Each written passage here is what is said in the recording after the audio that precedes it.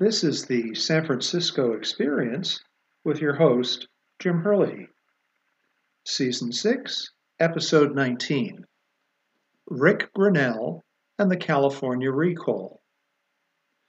Over the next 6 weeks and until March 17, 2021, the San Francisco Experience will bring you updates on the signature gathering initiative for the governor's recall, profiles of likely candidates for governor, and independent analysis of the major issues in the campaign. As soon as 1.5 million signatures have been certified by the California Secretary of State, a recall election must be called within 80 days. Assuming that the signature drive is successful, and 1.4 million signatures had already been collected by the first week of February, the recall campaign and election will be the dominant political issue in California throughout the spring and into the summer of 2021. The election would actually take place in July or August of 2021, if it comes to that. The recall will have national implications for the Democratic Party, whether Governor Newsom is replaced or not. Gavin Newsom, of course, is a high-profile Democrat from the largest state in the country. He has presidential ambitions, without question. But if he's replaced as governor, it will shake up the national lineup for the 2024 presidential race. Joe Biden has already said that he may not seek re-election in 2024. And if Gavin Newsom is replaced as governor, that would be one less likely candidate running in the Democratic primaries to succeed him. So this recall definitely has an impact on the 2024 presidential race. But even if he survives, Newsom will be weakened politically as a result of a brutal campaign, since California is still struggling in the midst of the COVID-19 pandemic. In a sense, he's damned if he wins, and he's doubly damned if he loses the recall. As the contours of the race to replace Newsom come into sharper focus, and last week, 2 Republicans have already declared as candidates, it was instructive to watch a third possible Republican candidate emerge on Fox TV. On the Sean Hannity show on Wednesday, February 3rd, Ambassador Rick Grenell was quizzed by both Hannity and U.S. Representative from Florida, Matt Gaetz, who egged on the former ambassador to commit to run for governor of California. But Grenell was coy, and he would not take the bait.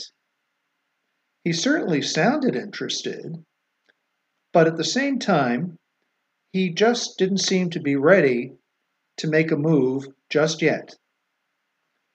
However, he did comment on election integrity in the context of the recall, which seemed somewhat odd, a little premature, if you will, for a non-candidate this early in the process. What does he know that we don't? But more about the mechanics of a recall election, and we'll try to unpack Grenell's comments about the integrity of the recall election later in this podcast. But you have to remember, running for election on a statewide basis in California for a Republican is no mean feat. No Republican has won a statewide election in California in the last 15 years, and that is since 2006, when Arnold Schwarzenegger won re-election as governor. So who is Ambassador Rick Grenell? He's 54 years old, and he was born in Jenison, Michigan in 1966. He's a lifelong Republican. He's openly gay, and he and his partner, Matt Lashy, live in Rancho Mirage, California, down in the desert. He's a graduate of Evangel University and Harvard's Kennedy School of Government. He served in George W. Bush's administration as a spokesperson to the United Nations from 2001 to 2008. He was also a foreign policy spokesman for Mitt Romney in the 2012 campaign, and he served as an advisor to former New York Governor George Pataki. He formed his own political consulting firm called Capital Media Partners, and he has been a regular Fox News contributor. In September 2017, President Trump nominated him to be the U.S. ambassador to Germany, and he was confirmed by the U.S. Senate in April 2018, 56-42. He became the first openly gay U.S. ambassador to a major ally, Germany in this case, and that was the first such high-level appointment in U.S. history. But the honor of the very first openly gay U.S. ambassador actually goes to James Hormel of San Francisco, who was named ambassador to Luxembourg by Bill Clinton in 1999. Noted for his blunt and forthright style, Grenell's tenure as U.S. ambassador to Berlin from 2018 to 2020 was rocky, to say the least. 1 month into his new assignment, he voiced support for Europe's right-wing political movements in an interview with Breitbart. He also voiced support for the German right-wing political party AfD, Alternative for Germany. AfD in Germany is essentially a pariah, politically speaking. But as ambassador, it's important for any ambassador to speak to all the political players and all the political parties in any one country. So he can't be faulted for reaching out to a major political party in Germany, which is AfD.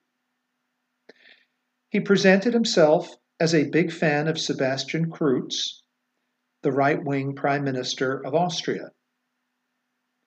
He also ruffled some German sensibilities on their trade links to Iran, as well as inadequate German defense spending and NATO contributions, the Nord Stream 2 natural gas pipeline to bring Russian natural gas to Germany, and also German reliance on the Chinese telecom giant Huawei for setting up Germany's new 5G network.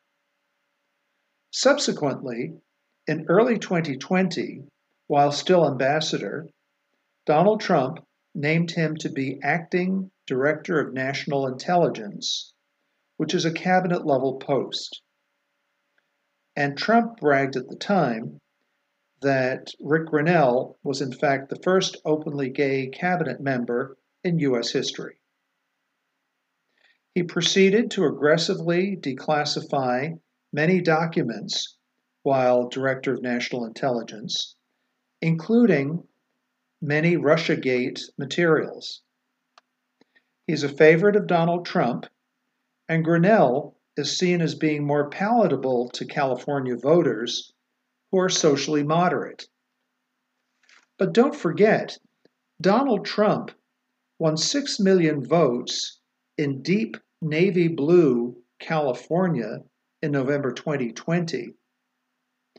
And even here in the deepest, darkest navy blue San Francisco, of the bluest state in the country, Donald Trump actually won 12% of the vote in San Francisco. There are still many deep-pocketed GOP donors in California, However, Republicans only represent 24% of the state's registered voters, as compared to 46% of registered voters for Democrats. But don't forget, California's recall laws permit the replacement governor to win the governor's slot with a simple plurality of votes. In the latest polls, 36% of voters want to replace Newsom. In a crowded field of candidates, and in 2003, there were 135 candidates on the ballot, potentially a winner could poll a relatively low overall percentage of the vote, but if he or she comes in first, they automatically win and become governor of the largest state in the country. No primary is held. The election just requires a simple plurality of the votes to become governor to serve out the remaining 18 months of Gavin Newsom's term. Again, the recall is a two-part ballot. The first part of the ballot is a simple yes or no vote on Gavin Newsom to continue as governor. He's not actually running against anyone. It's just like a referendum on him. It's a binary choice, yes or no, for Gavin Newsom. In order for him to keep his job, he must score 50% of the vote plus one. If he falls short of that 50% plus one, the second part of the ballot kicks in, and the top vote winner in the list for governor replacements, the top vote winner becomes governor. For a socially moderate Republican to win a Republican primary in California in a normal election cycle is very tough, because the right wing of the Republican Party tends to turn out in primaries, but the right-wing winner in those primaries is usually unpalatable to the broader electorate come November. But the recall has no primary provision. It's a free-for-all, if you will. It's a free-for-all vote which could appeal to a high-profile, big-name, well-known candidate with a big war chest. That's why Hollywood stars like Schwarzenegger or even Ronald Reagan, and before him, George Murphy in 1964, all did well in the Republican primary and were all elected because they were high profile, they had big names, and they had big war chest.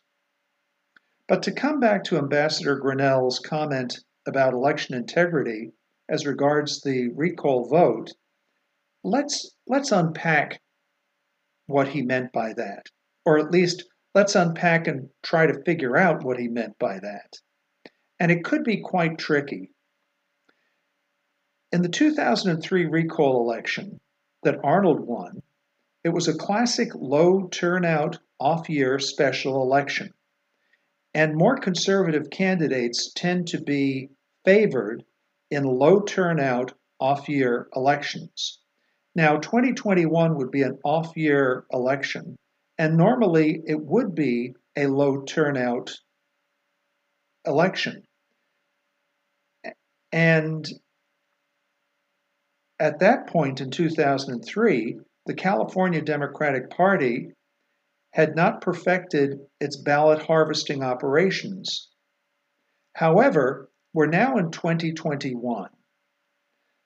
Governor Newsom would likely decree a statewide mail-in vote election, just as he did in November of 2020. And a statewide, by sending unsolicited ballots to every single voter in California for the November 2020 election, he significantly boosted the total vote as a result of the COVID pandemic. California had never had a mail-in vote of mail-in election before November 2020. But rest assured, if Governor Newsom can boost the turnout, and boosting turnout when 46% of the registration in the state is Democrat and of his party, that would clearly be a big advantage to him. Secondly, ballot harvesting or collection of ballots by a third party for delivery to the polls also ensures that erstwhile lackadaisical voters have their votes picked up by volunteers. So often, many voters will simply forget to go vote on election day, or they'll forget to put their ballot in the mail. Ballot harvesting actually sends a volunteer to your door who knocks on the door, makes sure that you have filled out the ballot correctly, which of course is subject to potential abuse, watches you seal the envelope, and then gives the volunteer the envelope to hand in at the polling station. That practice is legal here in California. And again, it could boost the vote totals for the official Democrat candidate, who would likely be Governor Newsom. Republicans can also ballot harvest if they will, but generally it's not necessary for Republicans, as they tend to be a little more disciplined about voting in person or mail, and they tend to vote more reliably than Democrats. One other wrinkle which may impact the 2021 recall is that the new California Secretary of State, Dr. Shirley Weber, and it's the Secretary of State who oversees all elections, including the recall election. The new Secretary of State, Dr. Shirley Weber, was appointed to the post only in January by Governor Newsom himself to fill the vacancy caused by Alex Padilla being named by Gavin Newsom the new U.S. Senator from California. Weber could be called upon to recuse herself from overseeing the recall, since the subject of the recall, Gavin Newsom, appointed her to the post in the first place, and it would be an obvious conflict of interest for her to oversee the election which might replace the man who put her in office. While Rick Grenell did not cite those three election process anomalies, he did reference election integrity, and those three anomalies are clearly impactful on the smooth, honest administration of the recall, should it come to that. But whether Grenell ultimately gets in the race, and some call it a free-for-all, as I said, it's just too early to say. But he would bring a forceful, blunt style to the campaign, and he would likely be a formidable opponent and really shine the light on some of the big issues that California needs to confront, whoever the governor is. My sources for today's podcast include CBS News, Der Spiegel, the German current affairs magazine, and the New York Times. Make sure to visit our website, www.thesanfranciscoexperiencepodcast.com, and hit subscribe so future episodes of the podcast can come straight to your inbox. It's free, and it's an easy way to keep up to date with the San Francisco experience. This has been your host, Jim Herlihy, for the San Francisco Experience, reporting to you from America's favorite city, San Francisco.